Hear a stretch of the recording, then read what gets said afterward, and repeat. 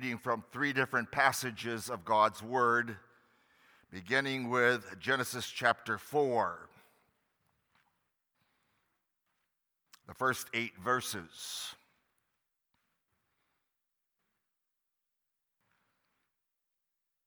Genesis 4. And Adam knew Eve his wife, and she conceived and bare Cain, and said, I have gotten a man from the Lord. And she again bare his brother Abel. And Abel was a keeper of sheep, but Cain was a tiller of the ground. And in the process of time it came to pass that Cain brought of the fruit of the ground an offering unto the Lord, and Abel he also brought of the firstlings of his flock and of the fat thereof. And the Lord had respect unto Abel and to his offering, but unto Cain and to his offering he had not respect. And Cain was very wroth, and his countenance fell. And the Lord said unto Cain, Why art thou wroth, and why is thy countenance fallen? If thou doest well, shalt thou not be accepted. And if thou doest not well, sin lieth at the door, and unto thee its desire, and thou shalt rule over it. Let us turn from there to Luke's Gospel, Luke chapter 18. What I'm trying to do is go from the Old Testament to the New Testament to this morning. Luke 18, reading verses 9 through 14.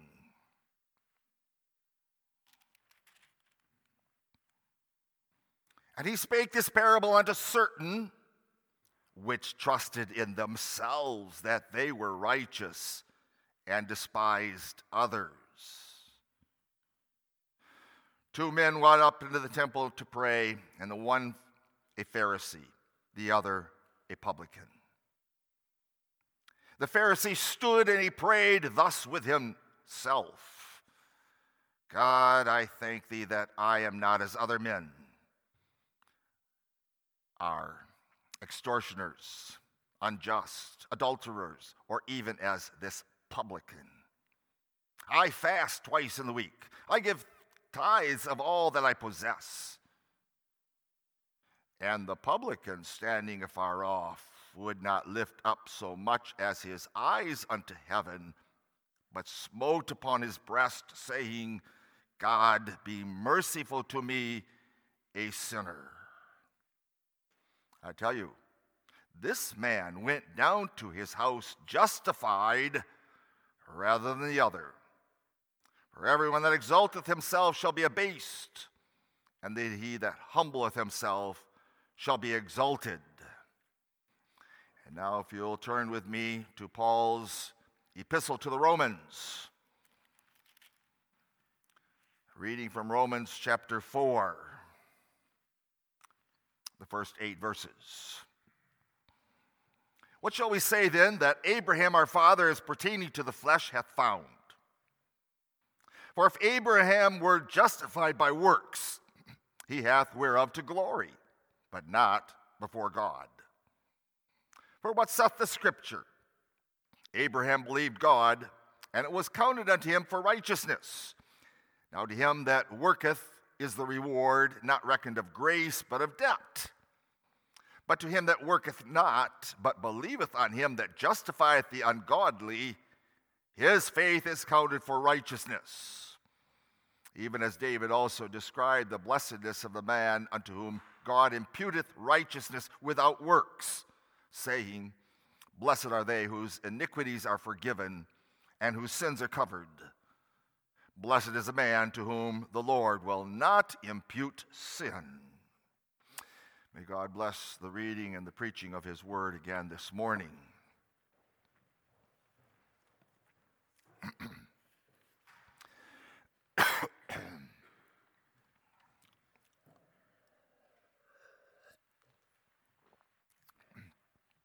Beloved in our Lord Jesus Christ, as we prepare to come to the table of the Lord in a couple weeks from now, we're called to do an examination.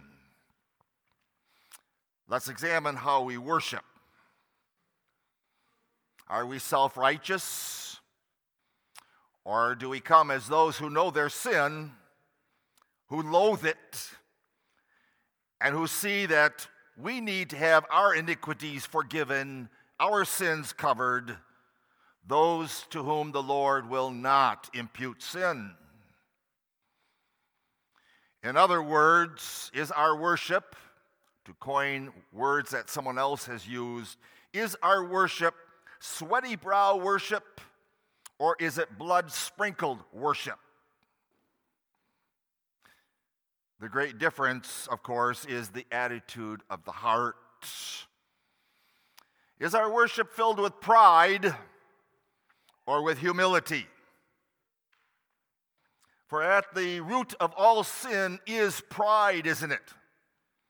Pride whereby one attempts to gain for himself what is rightfully God's glory. And so I want to do this by pointing out, by contrast, the worship of Cain and Abel, the worship of the Pharisee and the Publican, and finally, our worship. With that is the contrast of how God views and rewards our worship. For we read in Scripture that the Lord had respect unto Abel and to his offering, but unto Cain and his offering he had not respect. Or again, we read that the sin-stricken publican in his worship was justified, while the Pharisee, with his sin of pride and his own righteousness, was condemned. Romans 4, verse 5, but to him that worketh not, but believeth on him that justifieth the ungodly, his faith is counted for righteousness. Romans 4, verse 6, yes, David described the blessedness of the man unto whom the Lord imputeth righteousness without works. So in our examination, let's heed the words of the Apostle Paul found in 1 Corinthians 10, verse 12. Let him that thinketh he standeth take heed lest he fall. How do we worship? The worship of Cain and Abel. Second of all, the worship of the Pharisee and the publican. And thirdly, examining our worship. We begin with Cain and Abel with the attitude and the gift of each of them. For Cain and Abel both came to worship the Lord, but what a great contrast in the attitude that they had in their hearts and the gift they bring. Oh, yes, Cain comes with a sacrifice. It was the best products of the ground. Almost in his heart, his attitude was, look, Lord, what I give you. I give you the sweetest and the best apples of the tree. I give you luscious red tomatoes. And I give you the largest and fattest sweet corn. And look, Lord, look at this fine wheat that I present. No, Lord, I don't give you leftovers. I don't give you something that's rotten and filled with worms. Lord, I give you the best that I can produce. And I do it out of obligation. Surely, he must think, surely the Lord will be pleased with me when I give him. And maybe the Lord will even say, thank you. Thank you, Cain. He brought it with a wicked mind. For we read in Proverbs 21, verse 27, the sacrifice of the wicked is an abomination. How much more when he bringeth it with a wicked heart? So, boys and girls, let's ask this morning, what was wrong with Cain's attitude and with Cain's gifts? Pride. I have something that I can contribute to the Lord. I don't need anything from God. What's wrong?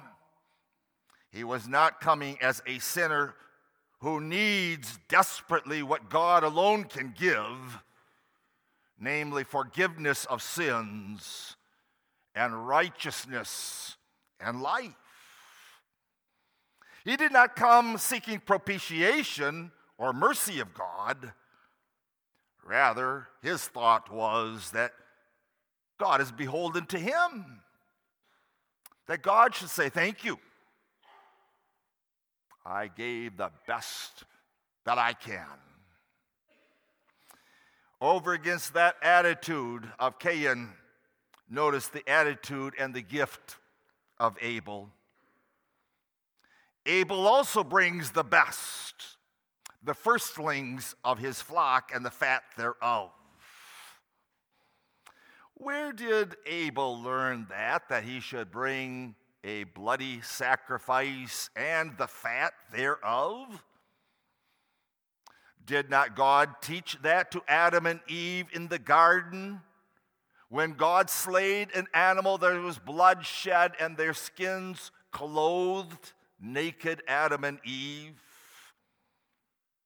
And did not Adam and Eve teach that to their sons and their children?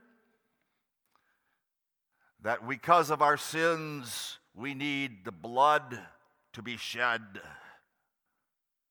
How is one able to come into God's presence and enjoy forgiveness and peace and fellowship?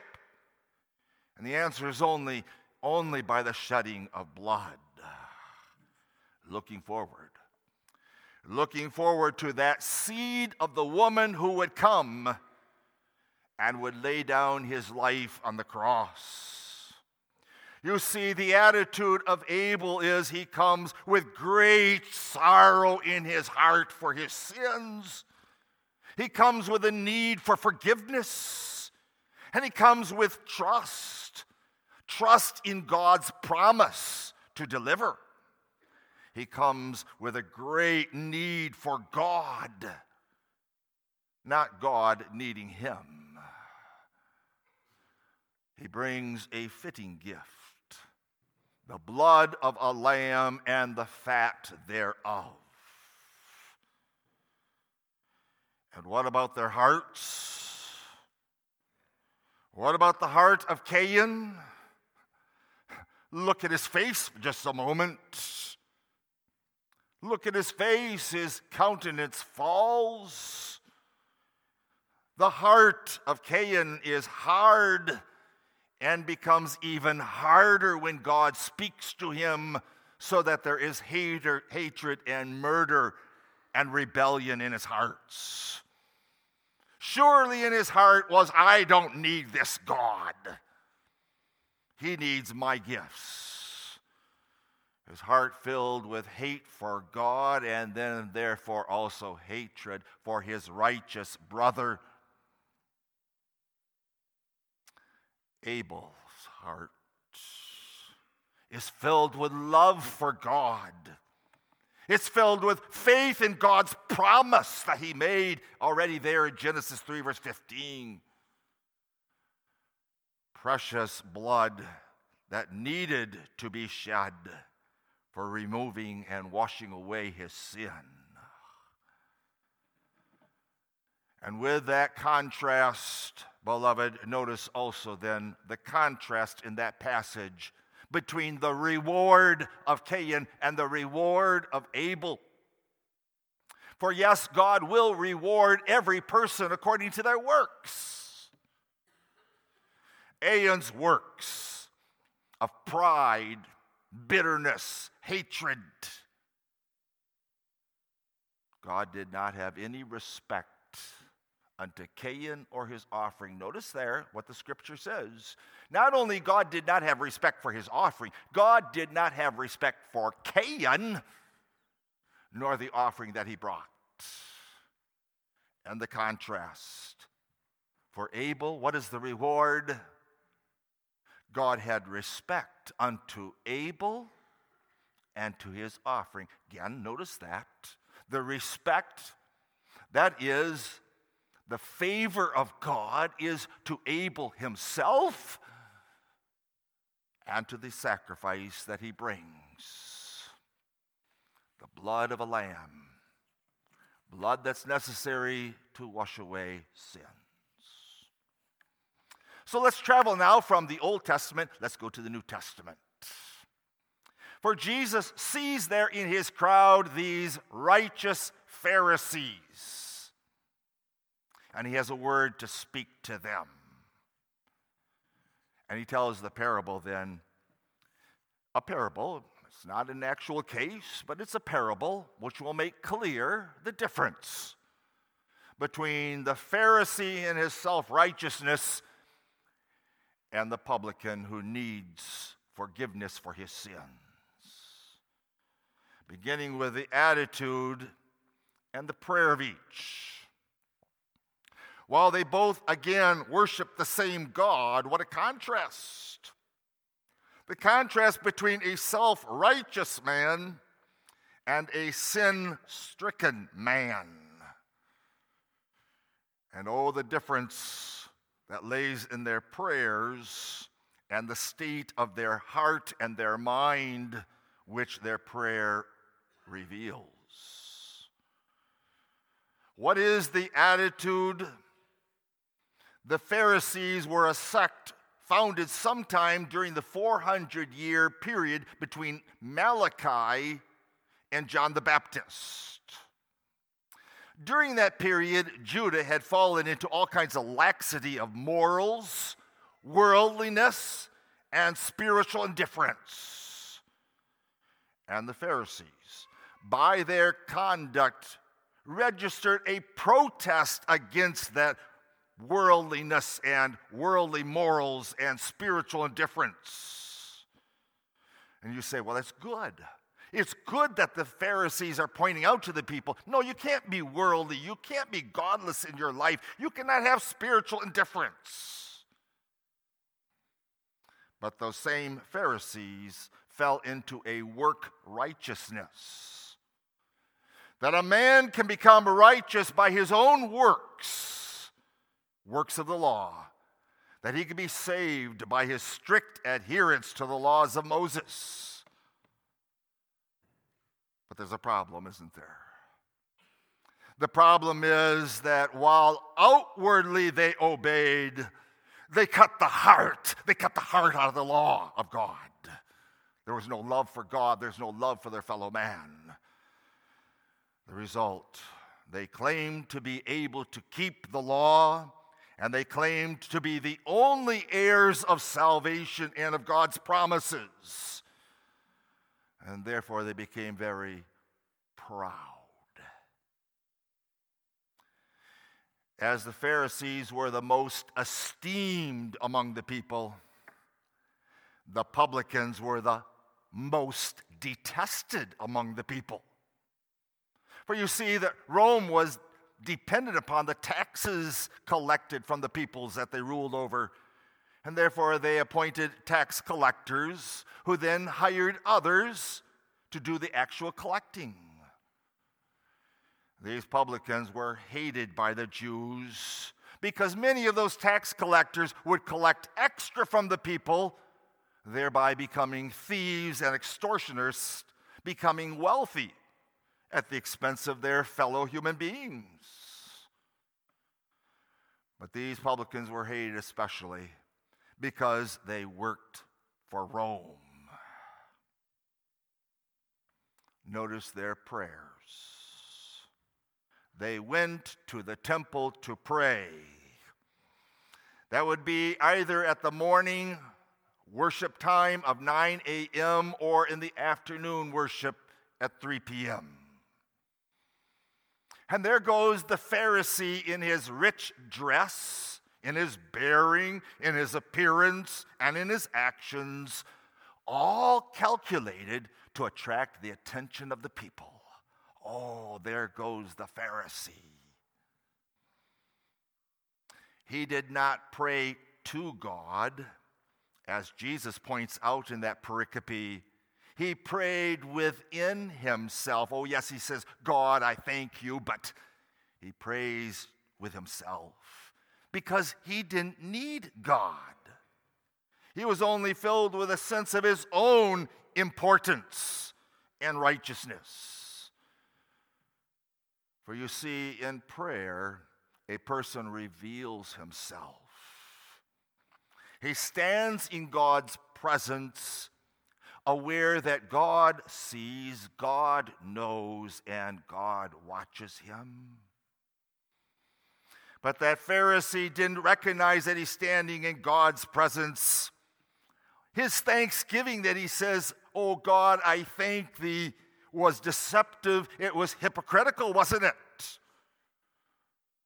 He really thought he had nothing to be thankful for because all of his goodness came not from God, but from himself. Yes, God ought to be thankful for him for his godly life.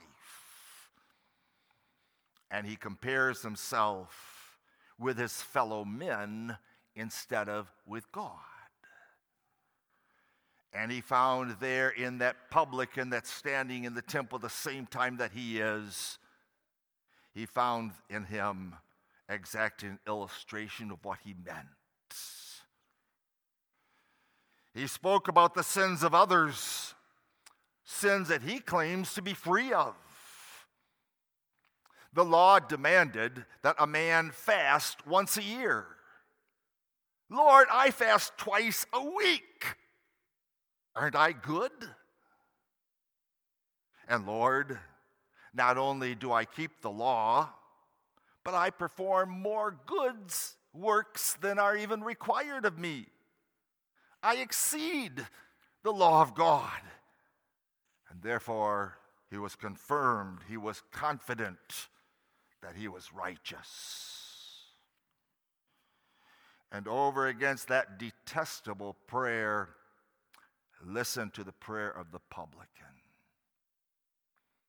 Standing in the presence of a holy God, aware also that God sees and knows and watches him, he forgets his prayer. To him, God's glorious presence and righteous presence is so overwhelming, his rehearsed petitions are forgotten. And he knows no longer what to pray except just mercy. He asks for mercy. And the prayer and the word there in the Greek is not the normal prayer for mercy, but rather really means to make propitiation. Lord, may it be appease thy wrath. Lord, stop being angry. O Lord, let there be some way in which thy fierce anger is turned away, as we read in Isaiah 12, verse 1. You see, boys and girls, he saw himself as the greatest sinner, while the Pharisee saw himself as the greatest of the righteous, more holy than anyone else. Notice what he says, have mercy upon me, the sinner. The sinner. He hardly dares to make that request. He doesn't earn it. Crying in a corner of the temple, not daring to lift up his eyes to heaven, but looking down. No deed that he can boast of. Nothing in his life that would make him acceptable to God. All he knows is his awful sin. There's no works to bring to God. Notice with me, beloved, the heart of each of them, the heart of the Pharisee and the heart of the publican. The heart of the Pharisee is filled with thoughts of himself and his own goodness.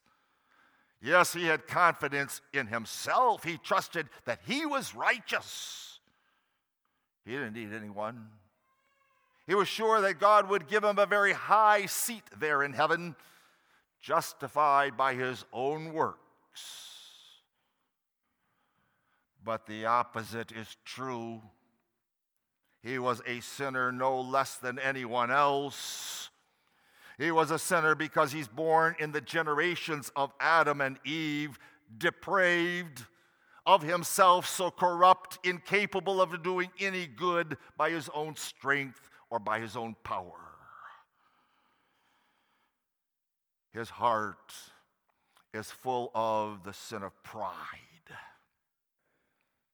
Proud of himself and proud of his own works, he rushes into God's presence, boasting of his own glory, full of boldness. He gives no glory to God, for he thought he had no sin. Therefore, no need for forgiveness, no need of the cross, no need of the blood of Jesus Christ. Isn't that why the Pharisees so hated Jesus? Because Jesus Christ points out their sin and says, "Woe unto you, scribes and Pharisees,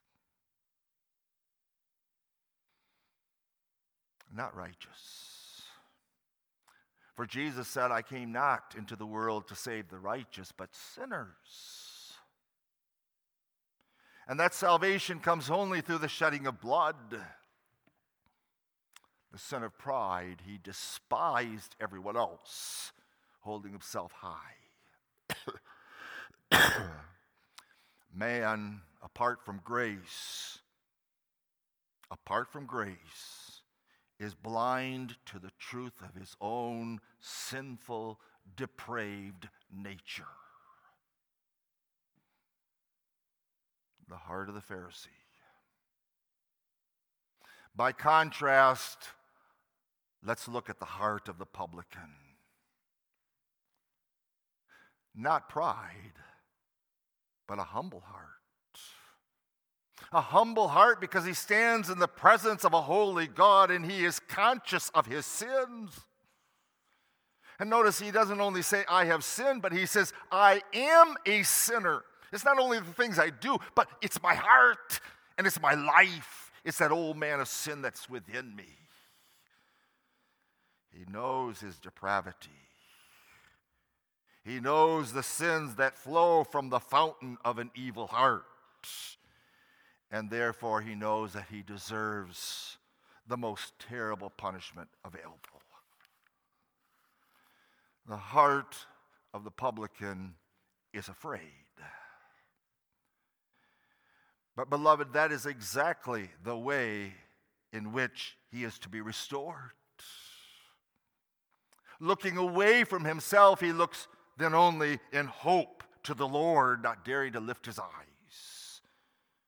That God's anger would be appeased by propitiation. That word means the wrath of God turned away from the sinner to someone else who stands in his place and makes a sacrifice for his sin. The blood of the Lamb that was shed over and over in front of the temple, pointing to the cross of Jesus Christ. Those two men, the Pharisee, utterly fearless, marched into God's presence with his own works. The publican, speechless, knowing his sin, and he has nothing that he can offer to God. And notice in that pericope then also the rewards of each one of them. For the Pharisee went home unchanged. The Pharisee went home satisfied with the praises of men as he walks past them. He did not see God. He was condemned. God punishes the sinner. God abases those who lift themselves up, we read in the form. The self-righteous Pharisee remains in his sin, condemned. And now the prayer of the Publican. That prayer where he didn't dare look up to heaven, but he just cries out, "Have mercy on me, the sinner." That prayer brought peace to his heart. Jesus says he went home justified. That means that he is conscious of that righteousness that God has determined eternally to give us. We are eternally justified. And the basis is the cross of Jesus Christ, isn't it? Where Jesus stood in our place, he took our sin and our guilt upon himself, and by his righteous work, he now places that on us. And we become conscious of that righteousness, of that blessing, that blessed assurance of justification, that blessed gift of the people of God. Because that blessed gift comes by faith in Christ Jesus. Our righteousness is not of ourselves, but it's only in Christ Jesus. And so the glory of our salvation goes completely to God, not us. God chose us. God declares us righteous in Christ Jesus. He gave us to Jesus. Jesus died for our sins, and now by faith the Holy Spirit assures us. Yes, sinner, your sins are many. Your sins of your thoughts, your words, your actions. How detestable. Do you see how holy I am? And the Holy Spirit assures us, but through the grace of God, those sins are gone. And we are thankful. We experience that peace. God's not against us, but he's for us in Christ Jesus.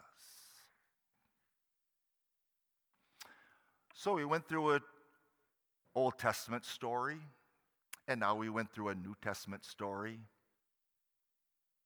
And I'm not going to stop there. Now we come to us and our worship. This morning, every morning, as we go through our lives, are our hearts lifted up in pride? Or are we humbled, hardly daring to look up to heaven where there is a holy God? Do we come with pride like Cain? Oh, Lord, look, this is the nicest, sweetest tomato possible, and what a good apples. Look at what I've done. Lord, we worship twice on every Sunday when most churches only have one worship service. Oh, Lord, we have the truth. We don't just have hamburgers for a meal, but we have steak to eat. And Lord, look at how much money we give for kingdom causes, especially the tuition bills for our Christian education for our children.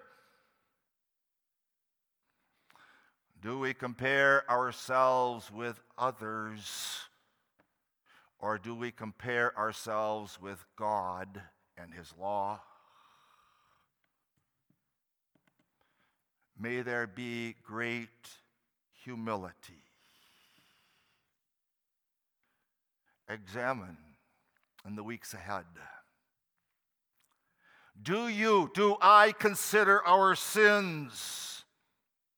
And do we consider the curse due to us for those sins? Do I abhor and humble myself before God, considering that the wrath of God is so great? Examine. What are we seeking? Are we bringing forth our own righteousness, the good deeds that we have done, or are we seeking God's righteousness of guilty sinners? Let's look at our best works. Are they not so many filthy rags? Oh, we do the good works to show our thankfulness. But do we look to our works for assurance of our salvation? Is there not flaws even in the best work? As we give our gifts for the kingdom, or as we pay the tuition for the Christian education of our children, is there some grumbling and complaining and saying, boy, it sure is expensive? Do we come and worship on Sunday and say, boy, it sure is a nice day outside, sun shining, not today, it's rainy, but I could be elsewhere, on the golf course, maybe at the lake.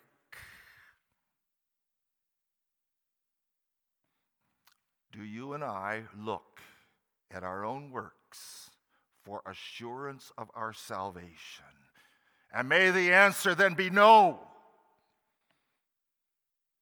No, and looking at our sins and seeing our sins and those sins testifying in our conscience against us, we look away from self and we look to our God in Christ Jesus alone. Yes, let's examine our hearts.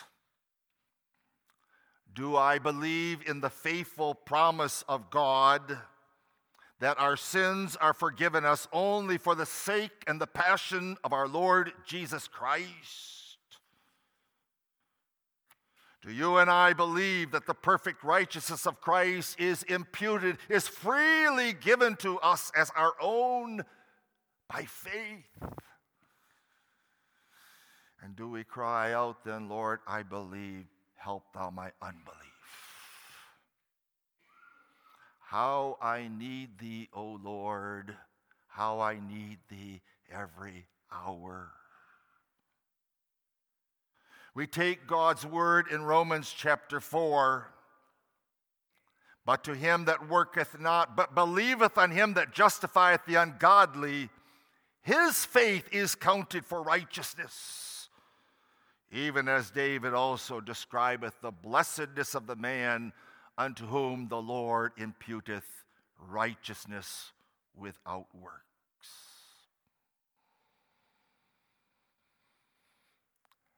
Examine. Where does your faith lie? In what you or I have done? Or does our faith lie in God, who has given the Christ, who suffered and died for needy sinners to call them to repentance? Not the sweat of the brow kind of religion, my works, but rather the blood-sprinkled religion looking to Jesus Christ and finding in him forgiveness of all of our sins and great abundant mercy. And therefore we give the glory to God alone. We don't walk around proud like the Pharisee, wanting everyone else to see us and say, oh, what fine man, what a fine woman, what fine children. Sinners, giving glory to God, singing all that I am, I owe to thee. That is the everlasting song of the saints, saved by the mercy of God Almighty in Christ. The words of a hymn, not what my hands have done can save my guilty soul. Not what my toiling flesh has borne can make my spirit whole. Thy work alone, O Christ, can ease this weight of sin. Thy blood alone, O Lamb of God, can give me peace within. Thy grace alone, O God, to me can pardon speak. Thy power alone, O Son of God, can this sore bondage break. May our worship be the blood-sprinkled atonement of Christ Jesus. Thankful for that salvation, rejoicing in God's glory, who is willing to save sinners like you and I. Amen.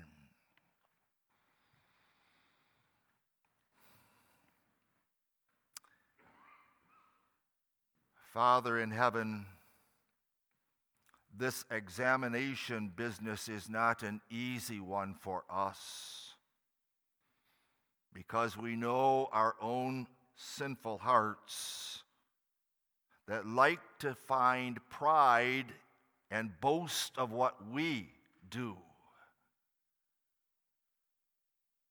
Show us, as thou hast this morning in the Publican and in Abel, show us our sins and our great need for Christ Jesus. Work within us that sorrow for sin. Work within us a hatred of that sin, loathing that sin. And continue, O Lord, to work in us that work of grace and faith, so that we look away from ourselves to the only source of salvation, our God, in Jesus Christ and his atonement on the cross. And so we pray with a publican, Lord, have mercy on me, the sinner. Lord, make propitiation for my sins. Lord, take away all of my sins. We thank thee for Christ. Increase our faith. Amen.